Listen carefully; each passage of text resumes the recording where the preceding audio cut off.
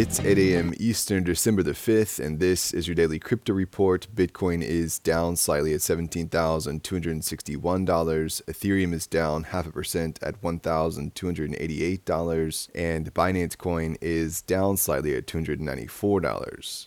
Well, Sam Bankman-Fried sat with The Block for 2 hours on their podcast, The Scoop, speaking with Frank Shapiro. The interview covered his time at Alameda, his policy background, and how the FTX monies got so intermingled. SBF did take aim at the new FTX CEO John J. Ray III, saying there's been a lack of communication and that SBF feels he's been iced out after the firm filed for bankruptcy protection. Sam claims Ray hasn't responded to a single message. This appearance on The Scoop is part of Sam's media tour that includes ABC News, The New York Times, Twitter Spaces, The Financial Times, and The Wall Street Journal, among others. The stablecoin issuer Circle has terminated its agreement with the SPAC Concord Acquisition Group that it set in motion in the summer of 2021. This effectively cancels its plans to go public. The decision to cancel the agreement has been approved by the board of both companies. For their part, Circle CEO Jeremy Allaire attributed the termination to not completing the U.S. Securities and Exchange Commission's qualification in time via Twitter. It went on to add that Circle said it turned profitable in the third quarter of this year and ended the quarter with almost $400 million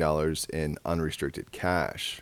Well, security researcher Jane Manchun Wong has pointed to a potential new Twitter coin and integration for crypto on Twitter's tipping feature. Wong pulled the code from a recent version of the Twitter web app, but clarified that it's not clear if the team is actively working on it or not. For his part, Elon has been vocal about his interest in crypto payments on Twitter, saying it's a no-brainer for Twitter to have built-in payments, both fiat and crypto. Well, collectible avatars from Reddit set a minting record of over 255,000 unique avatars on Saturday. The Polygon-based digital collectibles have grown popular with the social media users, with over 3.7 million of Reddit users holding a total 4.4 million of the avatars.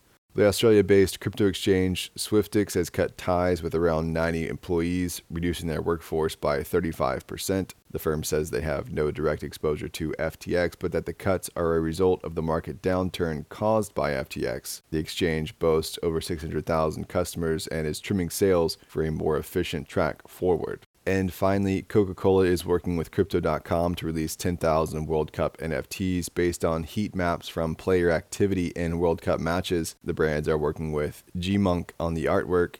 The items will be available to fans who sign up for a Crypto.com NFT platform account. Well, that's all for us today. Visit us at dailycryptoreport.io for sources and links, and listen to us everywhere else you podcast under Daily Crypto Report.